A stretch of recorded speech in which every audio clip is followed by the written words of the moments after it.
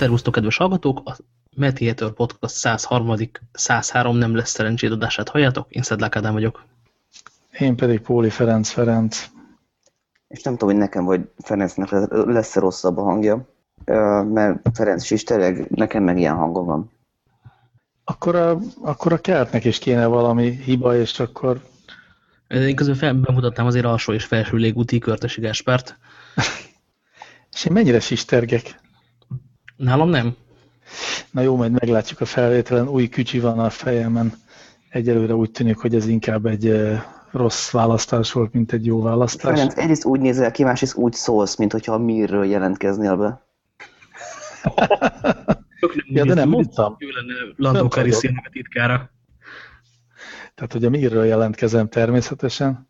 Miben is volt? Ez a Contact című filmben volt az a nagyon gazdag ember, aki egy idő után fölköltözött a Mirre, mert hogy ott a nem tudom milyen rákja lassabban fejlődött.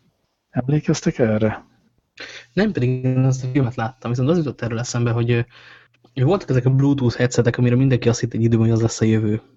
És hogy ezt teljesen kikerült a technológia. Volt az időszak, amikor csak a gyanús geekek használták, majd kihagytuk azt a lépést, amikor mindenki, és most már csak a vidéki tüzéptulajdonosokon látni. Én használok olyat, de nem azt, te arra gondolsz, amit a fülünkbe dugunk, és tehát egy ilyen kis, nem tudom, egy sült krumpli van az ember fülében? Amikor közvetlenül fületből lóg ki a Lakihegyi rádióantena, igen. Ja, igen. Nem, olyat nem használok valóban. Viszont a Bluetooth technológiát biciklizés közben azt előszeretettel alkalmazom. Amennyiben, tehát hogy úgy szól a zene vagy a podcast a fülemben, meg úgy tudok telefonálni is, hogy ezt Bluetooth-szal kötöm össze a fülemet a számmal. De nem. Oda már gondolatban eljutottam, hogy a Bluetooth az nem teljesen az ördögtől való, de azért, hogy van valami köze hozzá, az viszonylag biztosnak tűnik. Azért gyanús, mert még ezek a legfrissebb Bluetooth-ok a legfrissebb laptopokkal együtt is például olyan leget eredményeznek, hogy mondjuk filmet nézni egy Bluetooth headsettel, azt nekem még sose sikerült. Úgyhogy valami fura lesz. Egyszer majd kiforja magát, végül csak 10 év várunk arra, hogy jó legyen. Az igazán semmi. A hátralevő kis időt már fél lábban is. De pedig itt van ez a csodálatos, hagyományos technológia, ez a 2,4 GHz-es, vagy 5 GHz-es, vagy megahertzes. Nem a drótra gondolok, hanem a Wi-Fi szerűségre.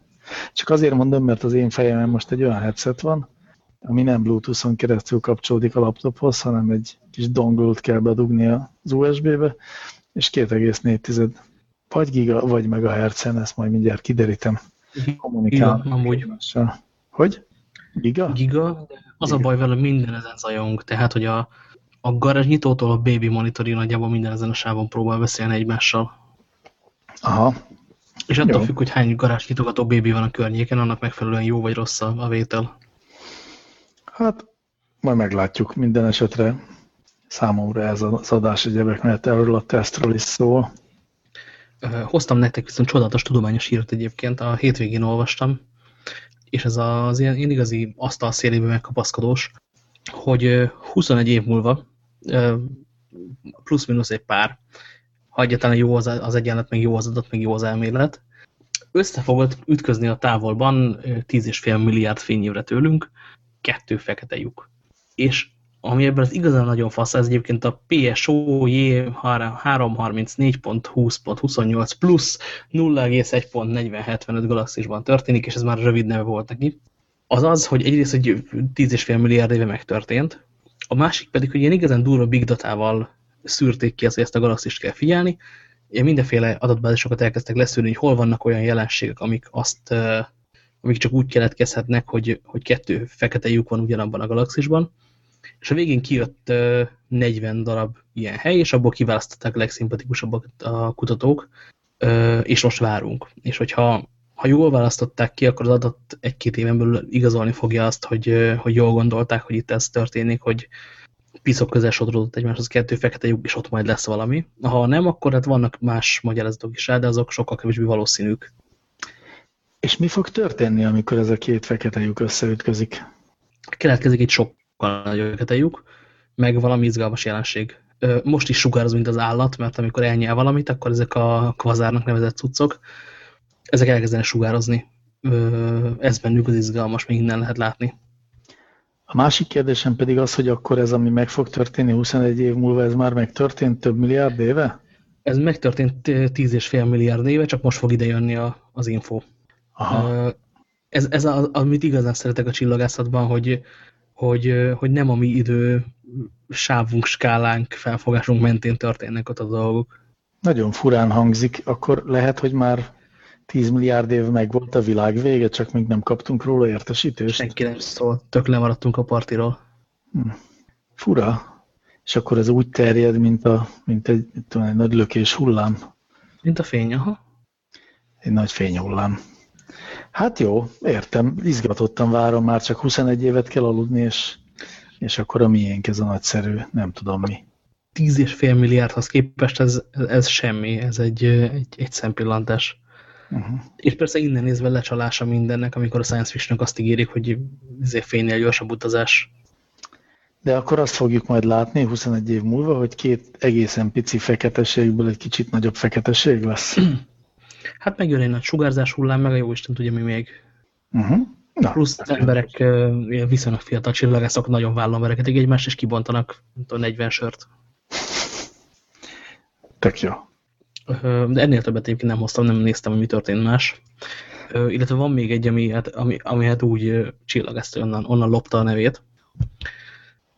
De hogy hétvégén visszatértem egy kicsit hackelni a gyakorlati kihasználatlan média centeremet. És az egyik az volt, hogy megpróbáltam YouTube live-ot nézni rajta, mert ott volt az Eurovízió. Ez önmagában egy csodálatos dolog, én erre most jöttem rá, hogy az ember kellően sokat iszik, akkor az Eurovízió az egy program, az egy történés. Gáspár, tudom, hogy nem hiszed el, ne is nézzel így, de hogy az Egyesült Európa nem érti, hogy mi történik, és erről Twitteren beszélget egymással, hogy mégis mit látunk. Na, ez nem működött, viszont eszembe jutott, hogy akkor popcorn time-ot kéne csinálni a tévére, az mégiscsak egy menő dolog, hogy rákattintok valamire, és elkezd játszódni, ami ebben a formában nyilván nincsen, de találtam egy Pulsar nevű kiegészítőt a Kodi született XBMC nevű centerhez, ami pont ezt tudja. Picit trébb, meg fel kell tölteni hozzá 2-3 dolgot az eszközre, de utána rákattintasz, vársz egy percet, és ott van a film. Letöltésben minden nélkül. Nagyon nem szeretnék most szórakoztatóipar lenni, hiszen azt még nem mondom, hogy ez felhasználó barát, mert azért utána kell Wikipédiázni, stb. De már működik. És ez tök izgalmas. Van egy olyan, hogy mondom az URL-t, popcorninyourbrowser.net, és ez pont azt tudja, amit állít magáról. Mi szerint Popcorn Time működik a browseredben direktben. Csak ez kéne illetve azt mondja, hogy meghalt. Már is egy hete még létezett. Ó, hát pedig. Van egy pótló szolgáltató, a coinado.io-ra irányítát, ami viszont bitcoinban gér pénzt, és innen nem hiszem benne, persze. Mindenek a határa. Na de és milyen volt a Pulsarral együtt élni? A Pulsarral pedig azt csináltam, hogy után találtam ilyen, van egy része a kódnak, hogy letöltesz, felraksz az eszközre, és tök le lehet szedni, és minden működik. És van a másik, a crawler része, ez egy 20 soros Pythonok kb., amit meg nem terjesztenek ezzel együtt, hanem egy másik repóból kell leszedni, felrakni, kerék alá tenni, stb. Ahogy ezt a kettőt összegoogliztad, úgy kijön a lista, a legnépszerűbb filmekről rákattint az az Avengers-re, mert az biztos minden torrent oldalon fel van 400-szor, és lejátszotta. Így magától. Szóval működött. Nagyon-nagyon felhasználóbarát módon tök csinálja, amit kell neki csinálnia. Most már azért nem nagyon van messze az időszak, amikor akár még a nálunk kevésbé képzett informatikamentes emberek is fognak tudni torrentet nézni kényelmesen. A Horrible Dictum még az időszak is eljöhet, amikor elfogadják a pénzemet. Érzem, hogy science fiction. Szerintem nem science fiction.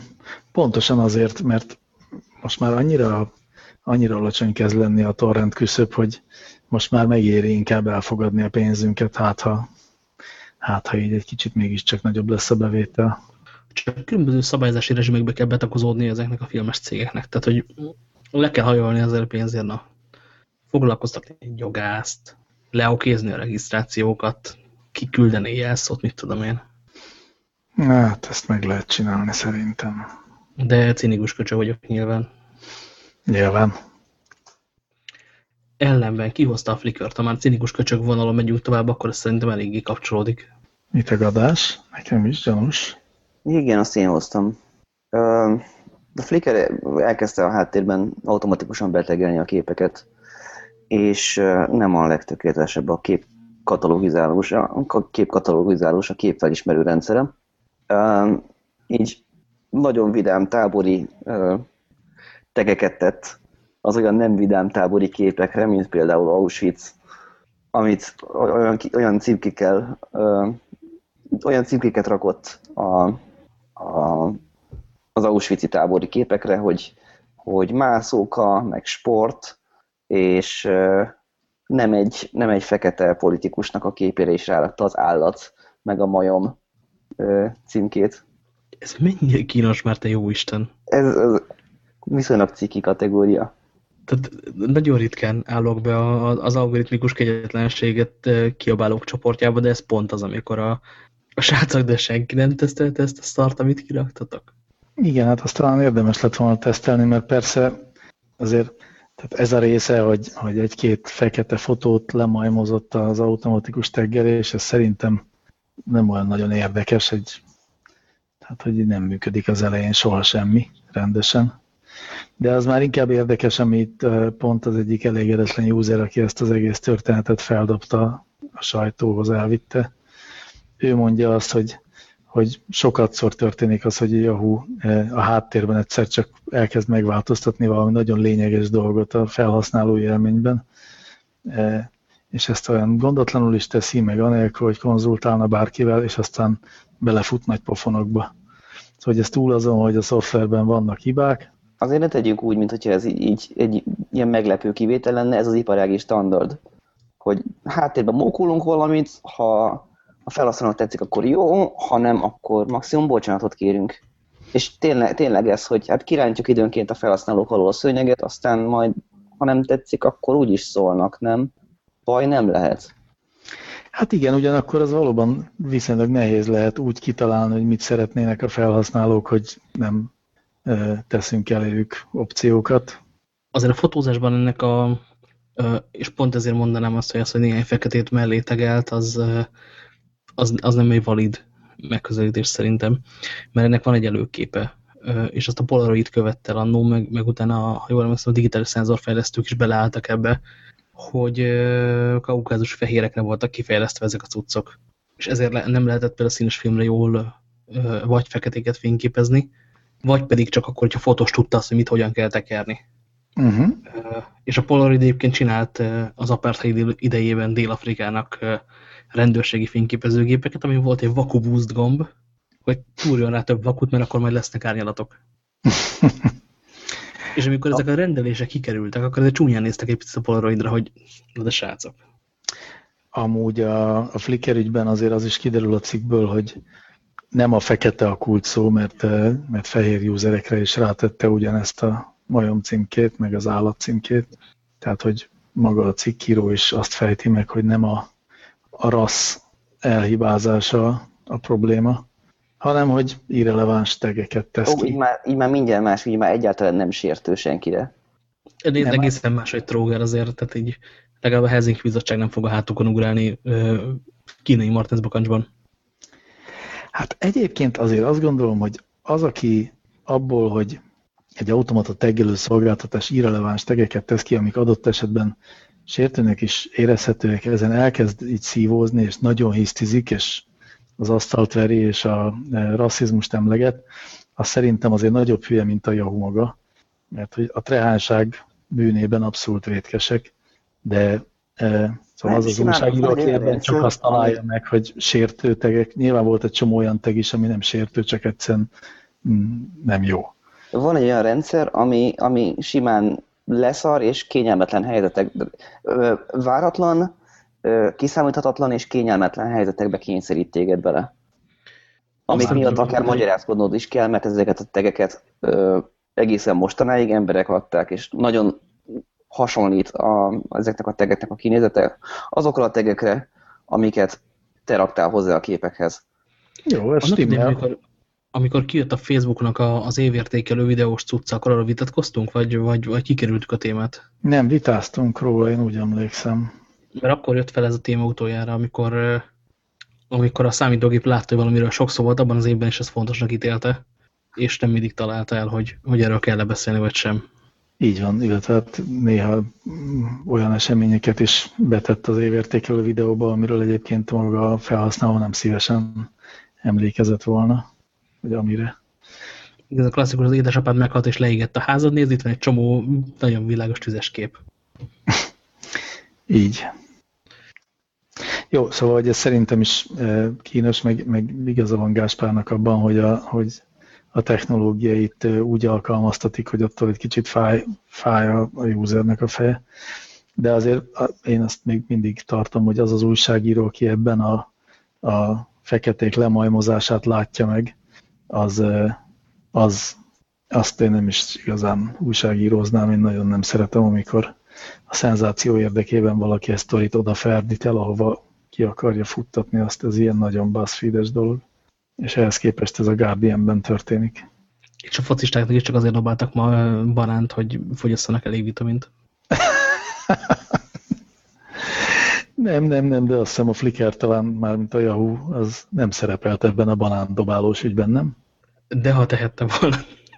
Hát, tehát hogyha az bebizonyosodna, hogy Yahoo szándékosan tett bele ilyen vicceket a taggingbe, és tehát, hogy megtalálnánk az algoritmusban azt az ágat, amikor a fekete arcokra a majom teget teszi, és közben ott látjuk a háttérben a programozót, amíg gúnyosan kuncog, akkor azt mondom, oké, de így, hogy nem lett elég jó az algoritmus, és össze-vissza tegel, így azért ezt...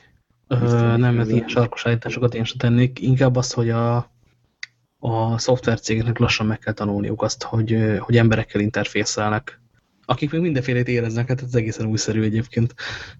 Pardon. Szóval ugye elkezdődött ez valamikor az autógyárakkal, már sokszor megtárgyaltuk a Ford Pinto esetét, amikor is kiderült, hogy ha hátulról belehajtanak egy Ford Pintóba, akkor az sajnos felrobban, mert úgy van valahogy kialakítva az üzemanyagtartály, és akkor erre a Ford rájött, majd kiszámolta, hogy mi lesz a drágább visszahívni nem tudom hány millió Ford Pintót, vagy kártalanítani az ebben a történetben majd meghalandók családjait, és akkor arra jutottak, hogy olcsóbb lesz a kártalanítás, úgyhogy nem szóltak senkinek. Aztán persze pár év múlva kiderült, és akkor viszont nagyon csúnya botrány lett belőle. De hogy ezt a hozzáállást gondolhatjuk, csak talán nem ennyire éles helyzetben a szoftvercégeknél is látni, nem? Hogy olcsóbb. Nem, még ez se. Tehát a Ford, egyébként nem a GM-nél volt egyébként valami ilyesmi? Több ilyen volt, de mostanában a Ford, a GM és a Toyota ölte meg vásárlóit. De amikor ezek kiderülnek, akkor általában kiszokott mellett derülni, hogy azért volt egy több ezer oldalas tanulmány, ami arról szólt, hogy hát itt vannak gondok, de én ahogy ismerem ezt a világot, ott abban simán nem gondolnak nem a best case szenárióra, és arra, hogy itt az emberek az érzéseivel, meg a furcsa viselkedésükkel nem pont úgy fognak viselkedni, ahogy azt a tervező kitalálja. Hát ebben viszont tökéletesen igazad van, ebben nagyon egyetértek, hogy igen, ez egy csomó ilyen sztorit tudunk, amikor a tervező így gondolt valamit, és az úgy körülbelül lefette a szerint elképzelhető eseteket, de volt meg egy csomó másik eset is, azokra nem gondolt. Tehát szerintem azért érdemes az ilyen sztorikat mindig elővenni, és azért érdemes ilyenkor mindig beledörgölni az orrát, mint a kutyát, amikor a küszöbre szar. Hogy ne csináljátok ezt, és gondoljatok kicsit több empátiával azokra, akiknek majd el kell viselniük azt a dolgot, amit te összehordasz a szövegszerkesztődben. De legalábbis teszteljetek többet. Empátia törvényt most. Sőt, empátiát az alaptörvényből. Az a kérdés, és hogy Gáspár kiköhögte magát, akkor meg is kérdezem, hogy mit lehet felé lépni. Mert ez nem egy olyan gondolat, ami egyébként gyakorta visszajön mondjuk a sajtóban. Nem tudom. Mármint, hogy lehetne rávenni mondjuk a szoftvermérnököket, hogy gondoljanak át minden esetőséget? Én azt mondanám, hogy kevesebb mérnök kell az iparba, és több bölcsész. Hol kell aláírni? De az ilyen 6 hetes kóderképző kurzusok világában lehet, hogy nem ez a jó üzenet. Hát figyelj, az Apple az lényegében ezt az üzenetet tolja sok évtizede, és azért ezzel messzire jutottak. Nem, feldobta azt a témát, hogy beszélünk a Tim Cookról, izéről, Johnny Ive-ról, vagy kihagyjuk. Hát, beszéljünk, mert szerintem szórakoztató. Hogy új funkciót kapott az a drága ember? Nekem nagyon tetszik, hogy gyakorlatilag senki nem tudja jelenteni, hogy felbuktatták. Hogy merre bukik éppen Ive. Levettek néhány homokzsákot a válláról. Ami homokzsákok a munkája. Nagyon úgy tűnik nekem, hogy ez egy diszpozíció, és nagyon szórakoztató, hogy ezt lehet úgy értelmezni, hogy legszívesebben kirúgtuk volna a csávót, csak hát nem igazán tudjuk. De egyébként biztos, hogy a részvényértéken, hogyha kirúgnak. Vannak a sajtóban ilyen értelmezések, hogy ez valójában egy parkolópálya felé terelgetés? A sajtó mi vagyunk. Én ezt tanultam. Úgy vannak. Hát mi is. Az egyik irány az az, hogy Ive most megmutatja azt, hogy milyen, amikor egy vállalat teljesen dizájnvezérelt, és C-level design igazgató van benne. A másik most a Apple Watch első generáció, akármi is lett ebből után, egy picit próbálnak behozni más megmondó embert is a cégbe design szinten. Most a második magyarázat azért vannak bajaim, mert az Apple Watch nincs annyira rohadt régen, mint a piacon, hogy bármit mondjunk róla. Hát meg az pont design szempontból azért nem volt egy nagy disaster, nem? Tehát sok szempontból nem tökéletes, még mindenki mondja róla, hogy ez nagyon 1.0, és kell neki még 2-3 generáció, mire valami lesz, de a dizájnt azt senki nem cinkelte nagyon, vagy igen? A dizájnt nem, de mondjuk, hogy a dizájnt meg a UX-et kettészedjük, akkor kérdés ez. És az Apple az hajlamosan nem kettészedni ezeket. És most még azért azok a visszajelzések, hogy ez egy picit céltalan első generációs eszköz. Hát a picit céltalan, azt legalábbis azt mondanám, hogy erről vita van, hogy célja van, vagy szóval, hogy van, aki számára céltalan, még mások meg megtalálják benne az értelmet. Azt szerintem nem egy ilyen általános vélekedés. Erőfeszítés kell még ahhoz tenni, hogy beépíts az életedbe. Érdekes módon például én a legutolsó iOS verziónak a dizájnját, azt abszolút azt gondolnám, hogy azért például ki lehetne rúgni az iOS-ot, de lehet, hogy ebben sokan nem értenének velem egyet.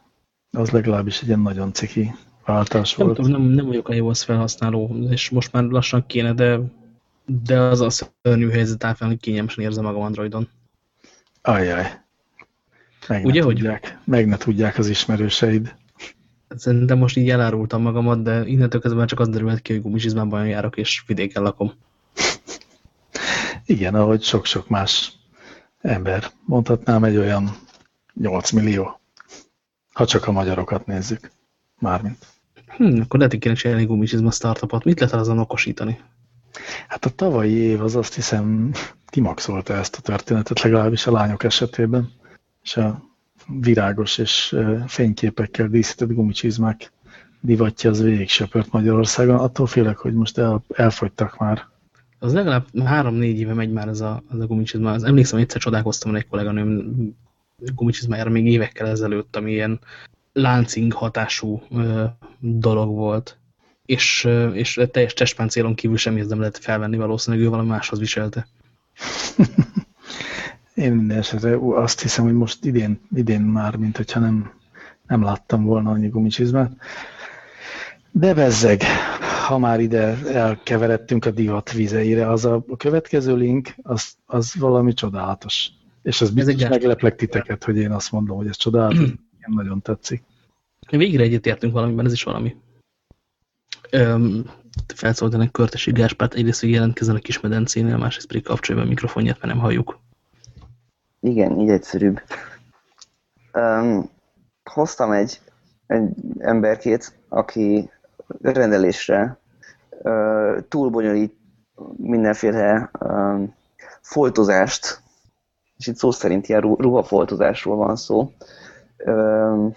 Van egy galéria, hogy miket csinál, fog egy lyukas ruhát, fog egy másik anyagot, és rávarja, és kitölti a foltot, de ezt annyira túltolja, hogy így önállóan is érdekes darabokká válnak a foltok. Ilyen dolog van a Székesfővárosban esetleg? Nem tudok róla. Mert egy csomó ilyen valahol kiszakadt játszós, otthonra még jó a sarkiboltba lemegyek, de a egyel távolabb spárban már nem típusú cuccom van például. Hagyományosan a foltozás az ilyen nagymamás tevékenységként maradt meg nekem. Abban nem menjünk bele, hogy nagymám most mit tud csinálni, és hány kilométerre van, mert mind a kettő kiveszi a foltozási akciórádiuszból az öreg lányt. És sajnos nálunk már ez egy kihalt tudás lett. A városban, legalábbis itt Budapesten van egy csomó varrónéni, vagy varrónő, akik lényegében mindent vállalnak. És ez az igazi klasszikus kicsi bódé közepén egy ilyen sötét konténerszerű helyen egy hajlott hátú néninek beadod a nadrágot, és ő felhajtja a szárát, és fizetsz 600 forintot, szóval, hogy ilyenből sok van, és azt gondolom, hogyha nekik azt mondod, hogy ezt meg kéne foltozni, akkor meg fogják csinálni, és akár még abban is belefuthatsz, hogy kreatív megoldást alkalmaznak. Ezt le fogom teszem, mert a házunk alatt van egy cipész plusz cipzárcserélő plusz sok minden más típusú üzlet, és oda már sétáltam le úgy, hogy a fülhallgatomról, ezt nektek megmutatom most a kamerában, van a tetején ez a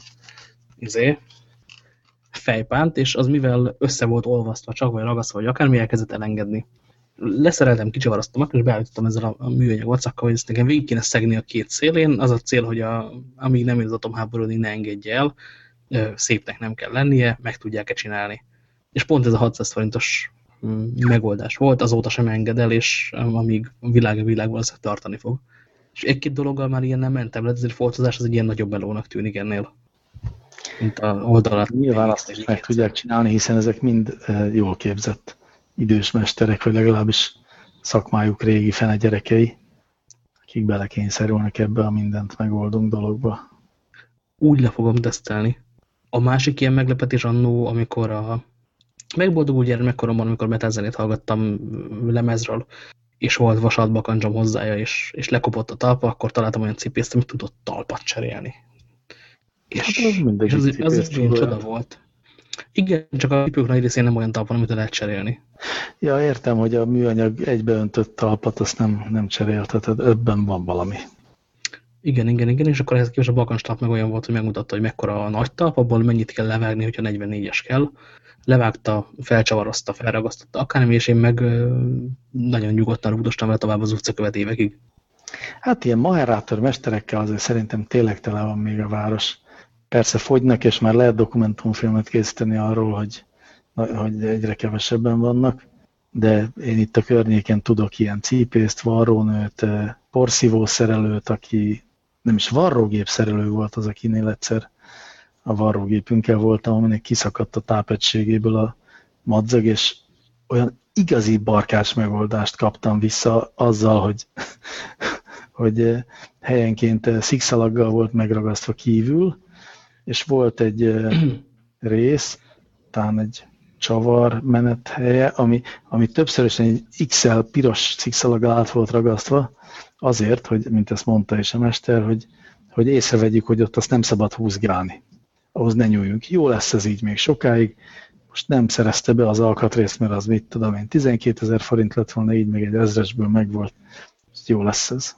Na szóval ez az igazi barkács, igen. Ilyet, és bicikliszerelőt is olyat, aki hát képzeljétek el egy ilyen kis pinceszerű üzlethelyiséget, ami egészen szó szerint plafonig van telerakva biciklikkel, amikor zárva van, tehát hogy így szó szerint be van téve, úgyhogy nem tud bemenni senki más, és akkor reggel azzal kezdődik, hogy a mester, akit egyébként hosszúnak hívnak, illetve becéznek, mert tényleg olyan magas, kinyitja az ajtót, és így elkezdi kipakolni így a környékre ezeket a szerelendő bicikliket, meg az alkatrésznek ott tartott ringákat, kipakol a üzlethelyiségből 30 biciklit, és így már be tud ő maga menni, hogy elkezdhessen dolgozni. A Bródi Sándor utcában volt olyan hifi bizomány, meg hifi használt bolt, ahová úgy lehetett bemenni, hogy volt egy viszonylag nagy üzlethelyiség. Annak közepén egy pult, a pult mögött nagyon sok felszerelés, és az üzlethelyiségnek a másik felében lett volna egy olyan hely, ahol elfér 10 ember, mondjuk egymás mellett még egy, nem tudom, egy pingpongasztal, nem, de egy rexasztal elfért volna. Na, ez több rétegben tele volt rakva még hangfalakkal, meg minden szírszarral, emiatt bementek az emberek egy darab járaton. Az első vásárló elmondta, hogy mit szeretne, az vagy volt, vagy nem, vagy megvette, vagy nem. Majd az egész bolt kisétált, az első vásárló kisétált a zsákmányával, és mindenki visszament, mert pont egy embernyi hely volt. Életemben akkor zsúfoltságot sehol nem láttam, viszont gyanúsan sokan jártak oda, ezért viszont nyugodtan mentem be én is. Az jó messzire kanyarodtunk az eredeti foltozós websájtól, de mindenképpen nézzétek meg, kedves hallgatók, a szájton a galériát. Egyszerűen csodálatos, hogy mit tud kezdeni egy kiszakadt farmer nadrággal ez az űrge. Még csak az nem. Ezt újra kell fogalmaznom, ezt a mondatot, mert nem az van, hogy valami őrületes dolgokat csinál velük, hanem egyszerűen csak ilyen nagyon ízléses módon körbedíszíti azokat a szakadásokat, vagy azokat a hiányokat. Nem tűnik célnak az elfedése annak, hogy ott egy szakadás van, igen. Így van. Nem, most még kavarjuk bele a wabi-szabit. Amit? Kavarjuk. Az egy ősi japán szó arra, hogy az átmenetiség elfogadásával, meg a tökéletlenség elfogadásával szebbé válnak ezek a tárgyak.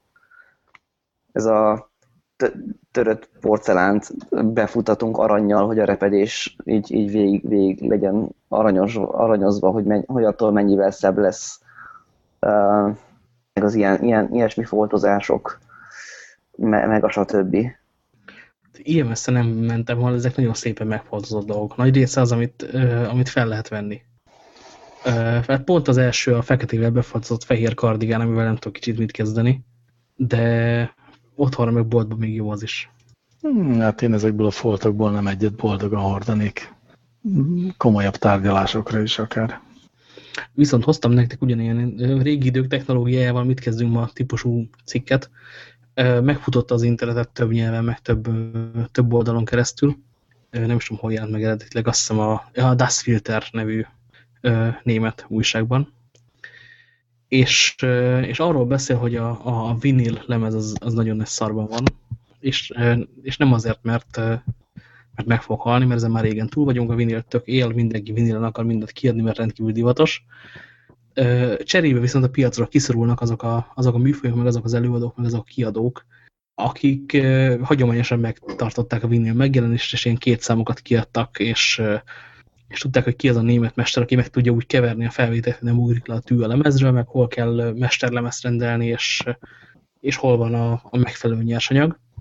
És ezeket most ellepték a divat kiadók, a mainstream megette a szcénát, klasszikus jelenség történik a szemünk előtt, és hogy emiatt nincsenek meg az emberek, nincsen meg a nyersanyag, nincsen meg a tudás, és mindenki vinilt akar gyártani, és ezek a szegény underground zenészek megnézik, hogy lesz így nekik ugyanúgy lemezük, mint eddig, nem tudom, 10 évig volt.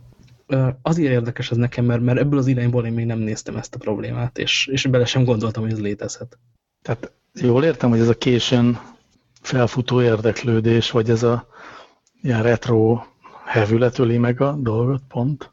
A retro hevület kiszorítja a piacra azokat az embereket, akik ezt nem retro hevületből csinálták, hanem mindig is ezt csinálták, és meg tudták az embereket, és most az emberek, akiket ők tudtak, azok náluk sokkal nagyobb játékosok által el vannak lepve, mint az állat megrendelésekkel. És néznek nagy kerek szemmekkel, mi történik körülöttük, és onnan lesz utánpótlás. Hát azt mondanám, hogy ez csak egy ilyen, tehát van az a termék életciklus görbe, tudjátok, ami mindegy olyan, mint egy kalap fölmegy, aztán elkezd lemenni, és akkor szép lassan úgy elindul a nulla felé, és akkor ott a végén a nulla felé ott vannak ilyen kis cizellák rajta, körülbelül az ilyen díszítéseknek tűnik, nem? Igen, csak ezt a görbét késve követi azt hiszem késve, igen. a rendelkezésre szakemberek száma, vagy az ő görbéjük. Hát ezt mondom, hogy ez a haláltusának csak egy stációja. Nem feltétlenül halálos, nem lesz soha akkora, mint volt. Van egy lényegesen alacsonyabb szint, ahol meg lehet tartani, mert mit tudom én, mert a DJ-nek kell lemez a tegnapi slágerből. És amikor erre rájön egy cizella, egy divat, akkor pedig azok szívják meg, akik amúgy viszonylag boldogan élnének ebből a látszatvilágban. Igen, igaz. Nem több ez a jelenség annál, mint hogy itt könyöklünk a korláton, és nézzük, ahogy ők lent kardoznak egymással. Csak viszonylag ritkán látott jelenség szerintem. Hát, hogy a tömegkultúra így megöli az egyedit és az eredetit, azért ezt a jelenséget sokszor látjuk. Ez annak valahogy egy válfaja, nem? Igen, és közben lejjebb tekertem egyel, és ott arról írnak, hogy lesz Wu-Tang klán ízű sör. Menjünk is gyorsan tovább. Szaladjunk. Az a téma pedig a slow computing. Hú, ettől félek. Egy kicsit. Ez egy Gásper téma. Simán az a... Ha újságíró vagy, és Ubuntu telepítesz a gépedre, akkor van egy ilyen rituálja, amit el kell végezned, ami arról szól, hogy írsz egy egészen hosszú cikket arról, hogy megtaláltad azokat a programokat, amik a munkád végzéséhez kellnek, és tulajdonképpen a Linuxon is van élet. Egy ilyen cikket előre bocsátanom azt, hogy ezt kikérem magamnak, köszönöm szépen. De még nem váltottad át a főgépedet Linuxra. De itt van egy egészen hosszú cikk 2015-ből, ebből a műfajból. Nagyon tanulságos szerintem. Már amennyiben? Hát még azt tegyük gyorsan hozzá, hogy a New Republic nevű újságban jelent meg. Ez bizony tegyük hozzá. Ami hát nem egy Wired, sem pedig egy TechCrunch, hanem egy ilyen a világpolitikai gondjain elgondolkodó értelmiségi folyóirat, picit konzi oldalról, ha jól emlékszem. Nem, dehogy is. Ez nem picit konzi, az szélső balos. A New Republic ahhoz nagyon öreg emberek írtak bele. Az a legnagyobb ilyen kommunista munkásmozgalmi fórum. És ezek is tabuláznak. A cikk ugye azt a címet viseli, hogy slow, vagy hát ez a téma, hogy slow computing, és kb. Azzal a felütéssel indul, hogy arra nagyon sokat figyelünk, hogy biokaját együnk, meg a közeli gazdáktól származó ételeket vegyünk magunkhoz. Bezzeg ugyanez a figyelem megillethetné a szoftvereket is, és hogy a open source szoftverek azok körülbelül ugyanolyan kényelmetlenek, mint amilyen kukacos a bioalma, viszont cserébe nem valamiféle ilyen marketing vezérelte hamis hamis képet plántálnak magukról a tömegekbe, hanem valódi igényekre adnak valódi közösségi választ. Igaz, hogy kicsit lassabban és kicsit bénábban, de akkor is az úgy mégiscsak, mint manifesto, egy sokkal szimpatikusabb manifesto, mint az App Store-ban az a sok hülyeség. Hogyan jutott el erre a pontra a figura? Mert ez mégiscsak az open source egy része, az a mások félig törött szarjai között való evezés. Nyilván úgy az oda, hogy a MacBookja meghalt, és vett helyette valami használt gépet, amire ez bent fel. De miért nem vett hozzá $15 egy Win7 licencet? Mert szükség volt a Unixra, nem tudom. Én tényleg csodálom, mert nekem nagyon szimpatikus ez a hozzáállás, és én próbáltam ezt. Aztán sírva jöttem vissza a Mac-re, nem tudom, 3 év után. Unix parancsol egy egészen csodálatos dolog, amivel rendelkezni lehet, de minden nap Linuxot használni csupán azért, hogy ez a rendelkezésedre álljon, az hát nem túl kényelmes. Na. Tényleg szóljanak, hogy kitalálták azt, hogy mit akarnak ők az élettől. A következő 3 hónapban mondjuk, nem akarok sokat, és akkor majd erre visszatérhetünk. Amikor legutoljára kérdés volt az, hogy át akarok én menni Linuxra, akkor éppen egyszer nem tudta a KD és a GNOME, hogy szerintük mi az asztali felületnek a jövője. És ez egy picit zavaró, amikor egy operációs rendszer ezt így nem sejti magáról. Lásd még Windows 8 mondjuk. Ha egy pillanatra közben szúrhatok valami ide nem illő, csak közben elbizonytalanodtam magam is a tekintetben, hogy a New Republic az most akkor tényleg micsoda is, és hát inkább Keltnek van igaza sem, mint nekem, amennyiben eredetileg ez egy ilyen modern liberális, egy ilyen naív liberális újságnak vagy fórumnak indult, aztán beemelt bizonyos konzervatív nézeteket is, és most legújabban pedig a fene tudja, hogy pontosan micsoda, de volt egy tulajdonosváltás, és emiatt elég sokan a korábbi szerzőgárdából leléptek tavaly. Meg ami nekem feltűnt egyébként, de az meg mondjuk aki hogyan határozza meg a baloldalt kérdés inkább, hogy a New Republic azért nem ez a progresszív feminista baloldal. Pont itt jelent meg annó az a viszonylag hosszú kötekedés. Mi volt annak a cikknek a cím? Biztos emlékeztek rá, Gáspár? A Csajtnak a cucca. Élőben googlizás történik, kedves hallgatók. Fogalmam is, viszont a New Republic-a volt az, hogy ott volt a puccs, a szerkesztőségi puccs tavaly. Igen. Az életben nem fogom megtalálni így élőben keresve. Hosszan vitatkoztak a Jonathan Chaitnek az egyik cikkéről, és mi is beszéltünk róla szerintem adásban. Egy kedves hallgatók benne lesz az adásnaplóban, és elmélkedhetek ti is az amerikai politikáról, hiszen az egy jó dolog. Igen, ugyanakkor viszont ide mégiscsak annyi tartozik, hogy ez a slow computing cikk nekem egy kicsit naívnek tűnt, de azért tényleg voltak olyan részei, amiket még én is el tudtam fogadni, amennyiben arról szóltak, hogy a közösségi szoftvergyártás az egy sokkal egyenesebb világ, mint a marketing vezérelte, előbb az igényt megteremtő, aztán arra válaszoló szoftvergyártás. Én most egyre inkább azon gondolkodom, hogy most, hogy a nagy trendek azok arra mennek, hogy a desktop az most már nem egy érdekes platform.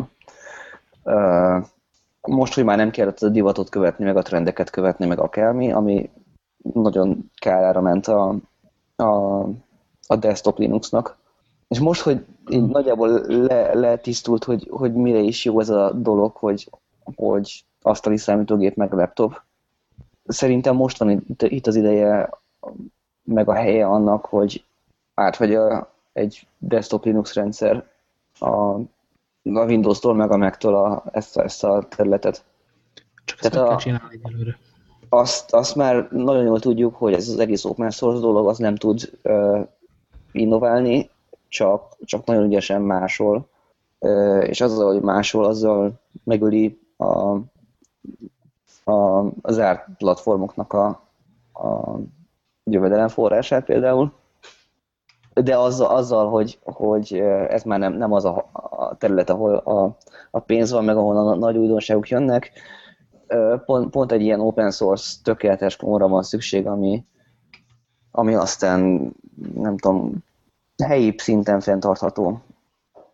Tehát, hogy valahogy úgy kéne, hogy az innovációt azt elkövetik a nagy pénzgyárak, és aztán annak az elérhető változatát megcsinálja az open source közösség? Ez történt az elmúlt 40 évben. Nagyon lassan csinálják ezt. Ott a gond. Viszont az meg a másik, abban teljesen igazad van, és azt bele se gondoltam még ebbe így, hogy az elmúlt év a Desktop halott című vitája, amit azt hiszem erősen túl volt fújva, vagy túlértékelték ezt a halálhírt, az bizonyos szempontból így lezárt egy korszakot, és lehet látni azt, hogy desktop, azt nem merem mondani, hogy hosszan lesz, mert jósolgatni az egy hülye dolog, de hogy megvannak azok a helyek, ahol desktopnak lennie kell, amin a munkát végezzük, még ha ez unalmas is, és ezt az igényt akár ki is lehetne szolgálni. Hát, mint hogy ki is szolgálják, tehát azért az nincsen, hogy nem lehet desktop számítógépet vásárolni. Operációs rendszer szinten nem elég szexi, de nem lesznek boldogok a részvényeseit, hogyha azt mondod, hogy most csinálunk egy jó kis desktop rendszert. Akkor viszont már idehozom, bár nem volt benne az adásnaplóban, de hogy a Huawei viszont bejelentett egy olyan rendszert, ami szintén egy operációs rendszer, és 10 kilobájtban fér el összesen. És mindig egy kérdés, ilyen híreken, hogy van-e benne oplogó 10 kilobajtban, vagy azt megoldották el? Hát mivel az IoT, az Internet of Things megoldásokhoz szánják ezt az operációs rendszert, tehát arra gyanakszom, hogy oplogó nincsen benne, de attól még cuki, és az tényleg vicces, hogy van, amikor egy operációs rendszer ugye 4 gigabájtot igényel csak ahhoz, hogy frissíthető legyen, ahogy ez az Apple-nél történt most nem olyan régen, meg van olyan operációs rendszer, ami 10K-ban is elfér.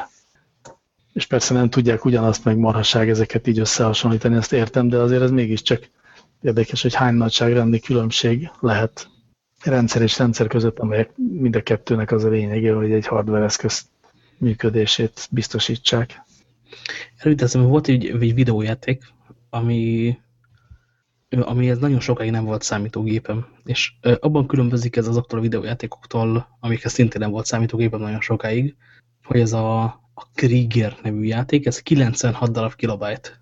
Ilyen igazi demószínes betonpöcsű kemény gyerekek írták meg, mindent helyben generált, nagyon csodálatos volt, de több különböző gépen néztem azt, hogy ebbe bele rohad a gép, elkezd felpörögni a processzor, elindul Vietnám felé a hűtés, és semmi nem történik, és most a gamer PC-n volt az, hogy egyszer leültem vele játszani, hogy most végre le tudja generálni a teljes pályát, ez a 96 kilobájtnyi kód, amiből ugye egy 144-es lemezre nagyjából 17-szer férne fel.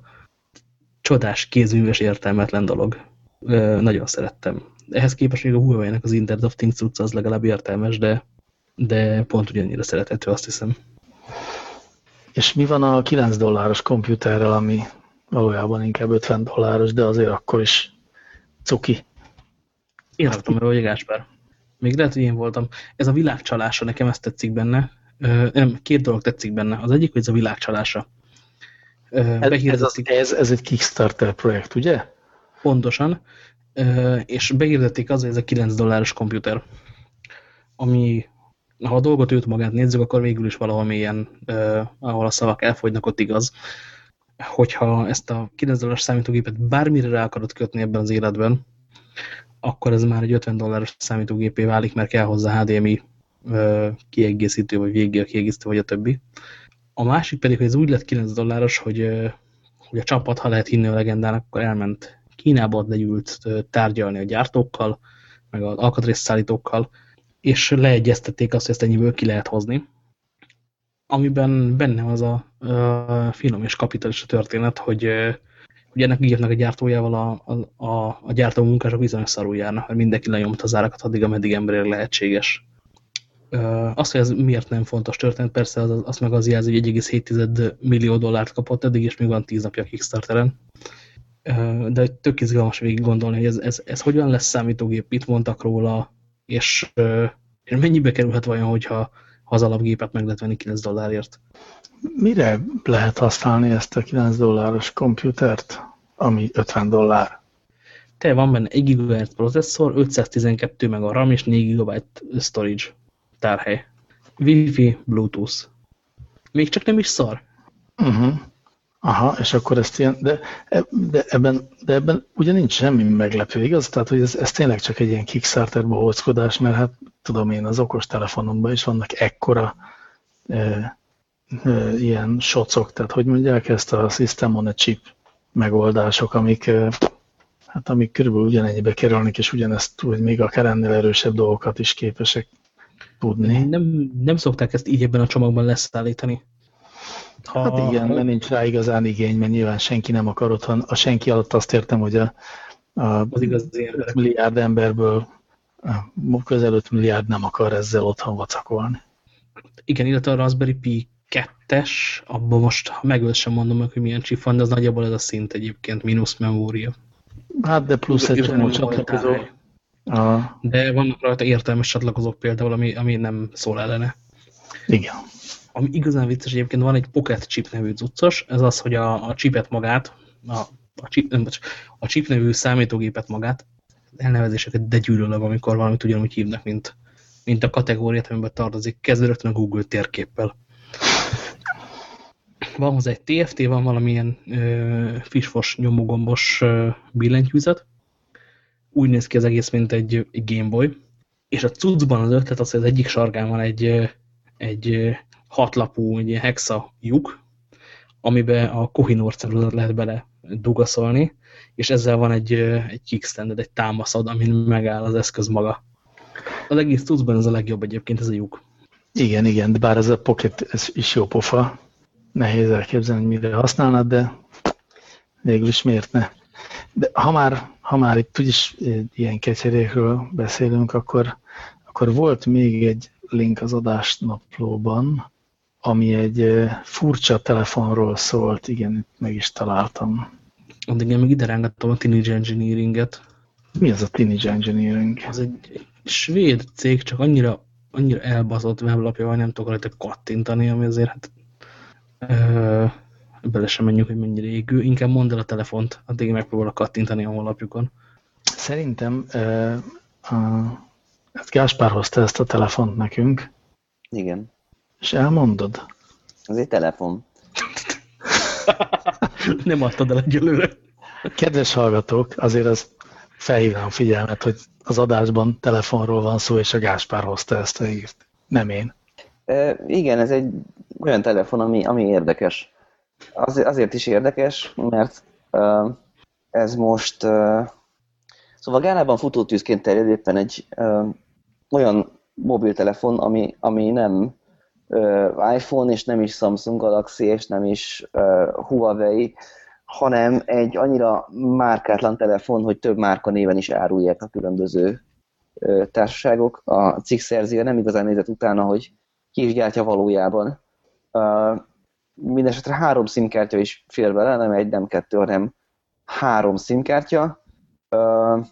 Van benne beépített FM rádió, nagyon olcsó. Itt átszámolja, hogy nagyjából 25-38 dollár közötti áron lehet megszerezni. Rajta van a Facebook meg a WhatsApp, van rajta egy LED-es lámpa, és kapaszkodjatok az akkumulátora, ami egyébként cserélhető, és 10.000 mAh, az egy töltőként is működik. Tehát a más USB-s eszközöket tudod tölteni erről a telefonról. Plusz van egy hatalmas nagy, még a telefon, tehát a telefon az egyébként is bumszli, de a tetején van egy olyan bumszli fogantyú, amiről így senki nem tudja, hogy mire is szolgál, ami miatt így külön vicces az egész. Igen, és ehhez hozzátartozik, hogy a telefonnak abban gyökeredzik az a hatalmas siker, hogy Gánában nagyon-nagyon sok áramszünet van mostanában, egész városokra kiterjedő elsötétítések vannak, és ilyenkor nagyon jól jön, hogyha van egy telefonod, ami napokig mindenképpen, sőt, akár másik eszközöket is fel lehet róla tölteni, ezért van benne az irgalmatlan méretű akkumulátor. És amúgy... Olyan. Képzeld el, hogyha olyan telefonod lenne, amit nem kéne minden nap tölteni. Emlékszel még arra? Én még emlékszem. Emlékszem, de ez engem egyáltalán nem érdekel. Ezt nem is értem igazán, hogy mások miért vannak kiakadva attól, hogy minden nap tölteni kell, hiszen este az ember rádugja a töltőre a telefont, reggel meg leveszi róla, és ebben engem nem zavar semmi. Az zavart, amikor olyan telefonom volt, amit délután 4 körül kellett rádugni valamire, vagy amikor mondjuk este a kocsmázás első pillanataiban merült le végképp, azt nem szerettem, de mivel most már olyan telefonom van, és azért ez ma már nem elérhetetlen, ami körülbelül olyan szűk 1,5 napig bírja, tehát mindenképpen kibírja estig a töltőig, így engem ez egyáltalán nem érdekel, de azt tudom, hogy sokakat szokott zavarni. Valamiért ez ilyen függetlenségi para lehet, tehát hogy azt gondolom, hogy akiket ez nagyon zavar, azok azt érzik, hogy függésbe kerültek valamiféle. Illetve tudod, hogy mi van még, Ferenc, amire nem gondolsz? Ha ez az új kapacitása az akkumulátornak, ami használat után, vagy használat során ez csökkenni fog. Egy idő után lecsökken a felére, aztán a negyedére, és minél hosszabb a kezdő akkumulátoridő, annál később, tehát ha felére is csökkenne az akkuidő, és akkor már csak nem tudom, 3 napig tudod használni, az is sokkal több, mint a tiédnek az új. Hát azt értem. Igen, hogy ez hamarabb kerül a szemétdombra az a telefon, vagy legalábbis az akkumulátora. Engem nagyon érdekelnek az olyan dolgok, amikor nem tudom, tovább tart valami. Ritkában kell cserélni. És a nagy akkumulátor az egy ilyen dolog, hogy akkor ritkában kell cserélni. Hát amikor azt a vagabond életet éltük, hogy hazaérve nem kellett részegen rakni töltőre a telefont, hiszen reggel még felkeltett az ébresztő. Na mindegy is, boldog békeidők. Hát lassan vissza fogunk egyébként érkezni ide szerintem. Most az egész ipar azon dolgozik, hogy erre a kérdésre valamiféle frappáns választ adjon. Igen, én el is kezdtem nézegetni az Alibabán, hogy lehet-e venni ilyen telefont. Én azt várom. Még nem találom, még egyelőre ilyen gánai linket találtam, de valószínűleg azért, mert nem így hívják ezt a telefont valójában. Ez Gána egy civilizált ország, annak simán megjön. Ezért akartam ide rángatni egyébként még Gána mellett, ami jó helynek tűnik az afrikai általam követett források szerint, ahol így van technológia, meg fejlődik valamerre, meg vannak elképzelések a jövőről. Tényleg tök pozitív az afrikai tech-szféra, akar dolgokat csinálni című sztori. A másik az Nigéria, amiről a héten olvastam, hogy Nigéria egy olyan ország, aminek vannak például olajmezői, ez egy ilyen nice to have dolog, hogyha ország vagy. Ami viszont nincsen, az a működőképes nagy kapacitású finomítója, és ezért Nigériában éppen áll le az élet, mert a kormányra való vita miatt a üzemanyagimportőrök azok így sztrájkba léptek, és már olyan szituáció van, egyrészt, hogy elszállt a hatósági áras benzinnek az ára a fekete piacon, az egy dolog, de hogy este a rádióállomások írják Twitterre, hogy most 8:30-tól reggel 6-ig nincs adás, mert nincsen benzin, és én tökéletesen hihetetlen, hogy egy akár működőképes is lehetne, viszonylag demokratikus országban ilyenek vannak, tök hihetetlen.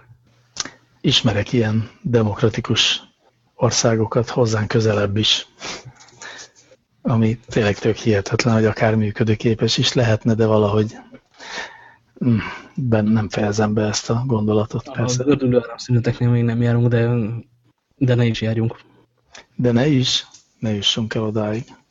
Bebasznám, mert amúgy kéne keresnünk szünetmentes tápat, meg mindent. Meg akkor engem is idegesítene, hogy nem tart ki a telefonom másnap reggelig.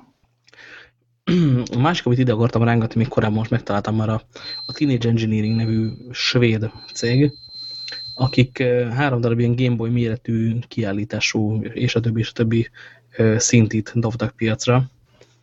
Nem is kerülnek sokban, nekem 69 euró rémlik, aztán majd javítok, hogyha nem annyi van a linkkel, amit beraktam. És az egyik egy basszus, a másik egy ritmus, a harmadik az azt hiszem egy dobgép. Amit le lehet spórolni szintetizátorral, az lányban le van spórolva. Erről tényleg nagyon spártai jól néz ki. Meg van egy kijelzője, ami a szovjet kvarcjátékot idézi. És pont ezért őrületes mennyiségű játékosság van benne. És rákerestek YouTube-on arra, hogy emberek mit csináltak ebből az egyébként sorba köthető eszközparkból ráadásul, akkor ilyen tök izgalmas technókat kattingatnak össze ezeken a minimál billentyűzeteken. És amikor szembe jött, akkor megint rácsodálkoztam arra, hogy az olcsón gyártató elektronika, meg az olcsón tervezhető elektronika mennyire piszok jót tett a olyan zenés kütyűiparnak. Ez egyszerűen csodálatos. Én most itt végig scrolloztam az oldalt, és... Ugye, hogy kéne egy? Igen. A fotókról tök elhiszem, hogy tudnék zenét csinálni, pedig hát ennél nagyobb hazugság kevés van a világon. Igen, de ez valóban egy ilyen szép darab. Úgy szép darab, hogy van neki egy 5x5-ös, tehát egy 25 billentyűből álló, egyébként csak 23 billentyű, meg 2 potméterből álló billentyűzete, és mindegyiken ott teljesen meztelen mikrokapcsoló, amin nincs semmi fedés. Egyszerűen őrült jól néz ki. Nagyon állat. És ezt én mondom, aki pedig, hogy is mondjam, csak a mikrokapcsolóra rátett gomboknak az elkötelezett híve vagyok. Lehet hozzá maroknyi euróért kapni olyan szilikonborítást, amely egyrészt gombokat rak a mikrokapcsolóra, másrészt, hogyha ezt felaplikáltad az eszközre, akkor sokkal nehezebben esik ki a hátulján a 2 darab ceruza aksi. De tényleg 0-0 az egész. Nagyon szép. Még sokkal több ilyet. Így van. Ezen nagyobb az apró hülyeségek egyébként elfogytak, ahogy nézem. Nekem még egy komoly témám van, amit ha más nem, akkor 3 mondatban elmondok, mert én nagyon rácsodálkoztam erre a dologra. Policy, meg tudomány, meg elbaszott világ, inkább nem technológia egyik sem. A Slate-en jelent meg egy cikk arról, hogy Kaliforniában most már akkora szívás, hogy a törvényben lefektetett az alapító atyáktól származó vízjogokat át fogják alakítani. Mert eddig nagyjából az volt, hogyha olyan birtokot vettél, amit akkor vett valaki birtokba időszámításunk előtt a vadnyugaton, aki először ért oda, akkor annak biztos vízvételezési joga volt a folyóból, és akkor nyugodtan locsolta vájlinggal a kis növényeit a parton, a nem 35 fokos tikasztó hőségben is. A később érkezők pedig csak nem tudom, kisebb jogokkal rendelkeztek. És most annyira nincsen a Kaliforniában víz, és erről azért már lehetett tavaly is látni képeket, hogy ott van egy piszok nagy ilyen völgyön átívelő híd, és látszik, hogy meddig volt korábban mohos, és most mennyire nincsen benne semmi. Tehát annyira nincsen víz, hogy most hozzányúltak, és vezetik be kőkeményen a vízfelhasználási korlátozásokat, amire nyilván lázadnak, mert hogy sok pénzt adtak azokért a telkekért, aminek ilyen ősi vízjoga volt, és ehhez képest a problémának nincsen olyan megoldás, ahol mindenki jól fog járni, és hogy nincsen olyan megoldás, ahol el lehet mondani azt, hogy megőriztük ezt a régen kitalált és pergamenekkel rögzített álláspontot. Nagyon-nagyon-nagyon más világ jön. Mármint, hogy arra célzol, hogy fogy a víz. Arra célzok, hogy fogy a víz, arra célzok, hogy változik az éghajlat, és hogy ott nem lesz több víz sehogyan nagyjából. És ez borítani fog fel olyan rendszereket, amiket természetesen gondoltunk eddig, vagy gondoltak eddig. Igen. Mostanában futottam bele a hírbe, bár most nem vagyok benne teljesen biztos, hogy akár bármelyik elemét is pontosan fogom tudni idézni, de hogy volt valami farmer, aki esővizet gyűjtött ciszternákba, és azzal öntözött, és megbírságolták, mert hogy mintha arról lett volna szó, hogy az esővíz az bizony az állam tulajdona, és ingyen nem gyűjthetett csak úgy, és locsolhatsz vele csak úgy. És ez is egy Egyesült Államok béli ügy. Kemény az, és van még egy izgalmas tény egyébként ebben az egészben, hogyha a legalább 25%-os ide kéne egy szó, 25%-os mérséklést nem fogadják el a farmerek, amit nem akarnak egyébként, akkor annak vannak kínosabb részei is, például az, hogy a folyószintje annyira alacsony lesz, hogy az óceánvize feljebb hat a földben, vagy a szárazföldön, és akkor viszont már azzal kell megküzdeni, hogy a sós víz teszi tönkre a termőföldet. Ez egy ilyen szevasztok a szemünk előtt történik élmény volt nekem a héten. És ez a lendülettel nagyjából egy darab linkünk maradt hátra. Az van Gáspár link, úgyhogy ha kapsz levegőt, akkor nyomj el egy mikrofont. Addig is elmondom, hogy... Addig is mondd el szerintem. Igen, hogy akkor a szarba került a világ, kedves hallgatók, tehát hogyha a vízről nem jöttek volna rá, hogy szarban van a világ, hogy tehát a világ UI-ját az Assassin's Creed-ből lopják Amerikában. Most mindenki kapaszkodjon meg egy kicsit, mert tényleg így van. És Gáspár, tiéd a szó. Most, hogy megnyitották a One World Trade Centernek a VTC tornyok helyén épített nagy toronynak a turista látogatható kilátóját, valaki egy GoPro-val a fején lefilmezte, hogy is néz ki a kilátás. De nem is a kilátás a lényeg a videón, hanem a lift, amíg felmegy. Ugyanis a liftben ilyen faltól falig kijelzők vannak, és a kijelzőn így egyre magasabbról látszik New Yorknak a kilátása, és így időben is egyre inkább megyünk előre. Tehát a földszintről még nagyjából látszik, ahogy eladják vagy pontosabban megveszik a hollandok egy marék gyöngyszemért a szigetet, aztán az első telepesek, aztán egyre kevésbé fából épült házak, aztán egyre magasabb házak, aztán toronyházak, majd a végén látod azt, és így körbesző az épület, amiben éppen mész fel a csúcsra. Nagyon érdekes látvány, és tényleg pont úgy néz ki, mintha ez az Assassin's Creed töltene be. Igen, sem viszonylag szép animáció, tehát nem akarja azt mondani maga, hogy ő a valóság, de már elég részletes ahhoz, hogy rá lehessen csodálkozni arra, hogy kilépsz a liftből, és ott van az a város, amit felépítettek a szemeid előtt. Szerintem pont ügyes helyen áll meg az Uncanny Valley előtt. Igen, nem tudom, hogy ez így, vagy mindenkinek lejött-e, aki most még nem látta, mert csak most kattintja le majd mindjárt a linket az adásnaplóban, de hogy tehát egy olyan liftben vagyunk, ami úgy néz ki, mintha üvegfalú lift lenne, és ahogy megy fölfelé, úgy egyre fentebbről látnánk Manhattant, meg ott a rajta túllevő részeket, és aztán erre a látképre rá van vetítve egy animáció, hogy nőnek ki a földből a felhőkarcolók, vagy szóval, hogy ahogy megyünk fölfelé a lifttel, úgy haladunk előre az időben, az animáció idejében, és növekednek vagy szóval növekszik a város maga a szemünk előtt, ami egy csodálatos ötlet, hogy összekötötték a lift haladását az időben való előrehaladással, hogy aztán amikor felérsz a tetejére, akkor megérkezel a mába, és onnan lenézve már azt látod, ami a valóság. Igen, mert raktak rá egy olyan user interfészt, ami teljesen ilyen videójátékos, hogy a bal alsó sorokban azt nem is látod, hogy mennyi lőszered van hátra, de az, hogy melyik évet írunk, és mekkora az a kör, azt viszont igen. Igen, meg hogy hol vagy éppen a toronyban, a hányadik szinten halad a lift. Ez szép megoldás. És persze ilyenkor az embernek szinte kényszeresen eszébe jött, hogy hol vannak ettől még a magyar múzeumok, meg mikor lesz már az is ilyen multimédiás történet. De tavaly már például beszéltünk ugye a múzeumról, ami úgy emlékszem jó volt, de ha nem ebben az adásban, akkor a múzeumok jók.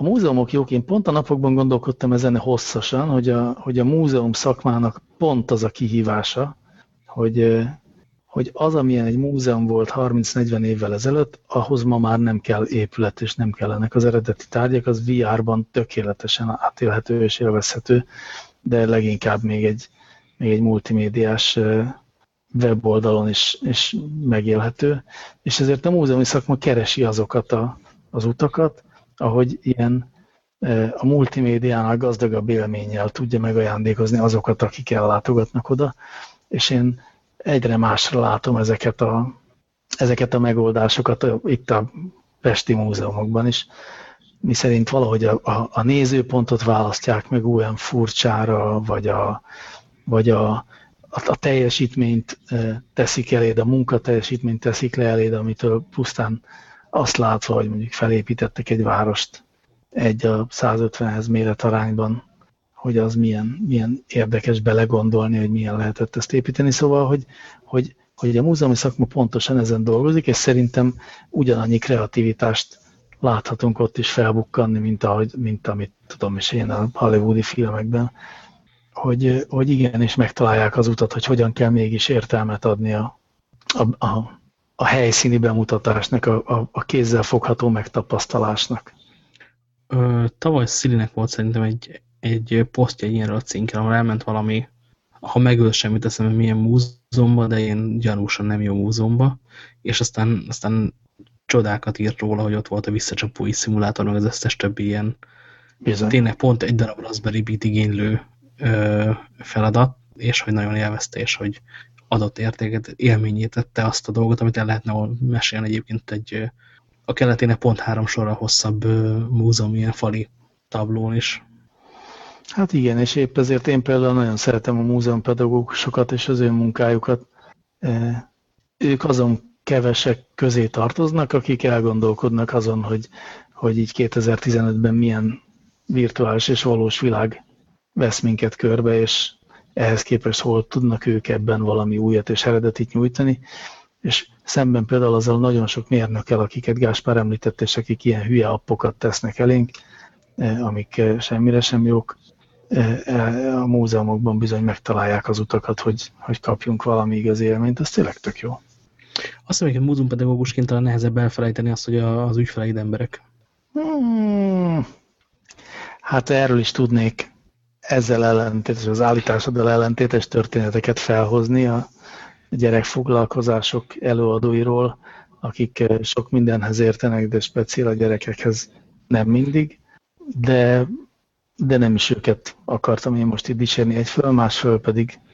Bár, na jó, azt azért még elmondom, ha már ennél a témánál vagyunk, hogy a gyerekeimmel sokat járunk ilyen múzeumi foglalkozásokra, és most a napokban mondták azt, hogy apa, de nem lehetne egyszer, hogy úgy megyünk el a múzeumba, hogy megnézzünk mindent, és nem kell arra a hülye kreatív foglalkozásra bemenni, hanem csak nézelődünk.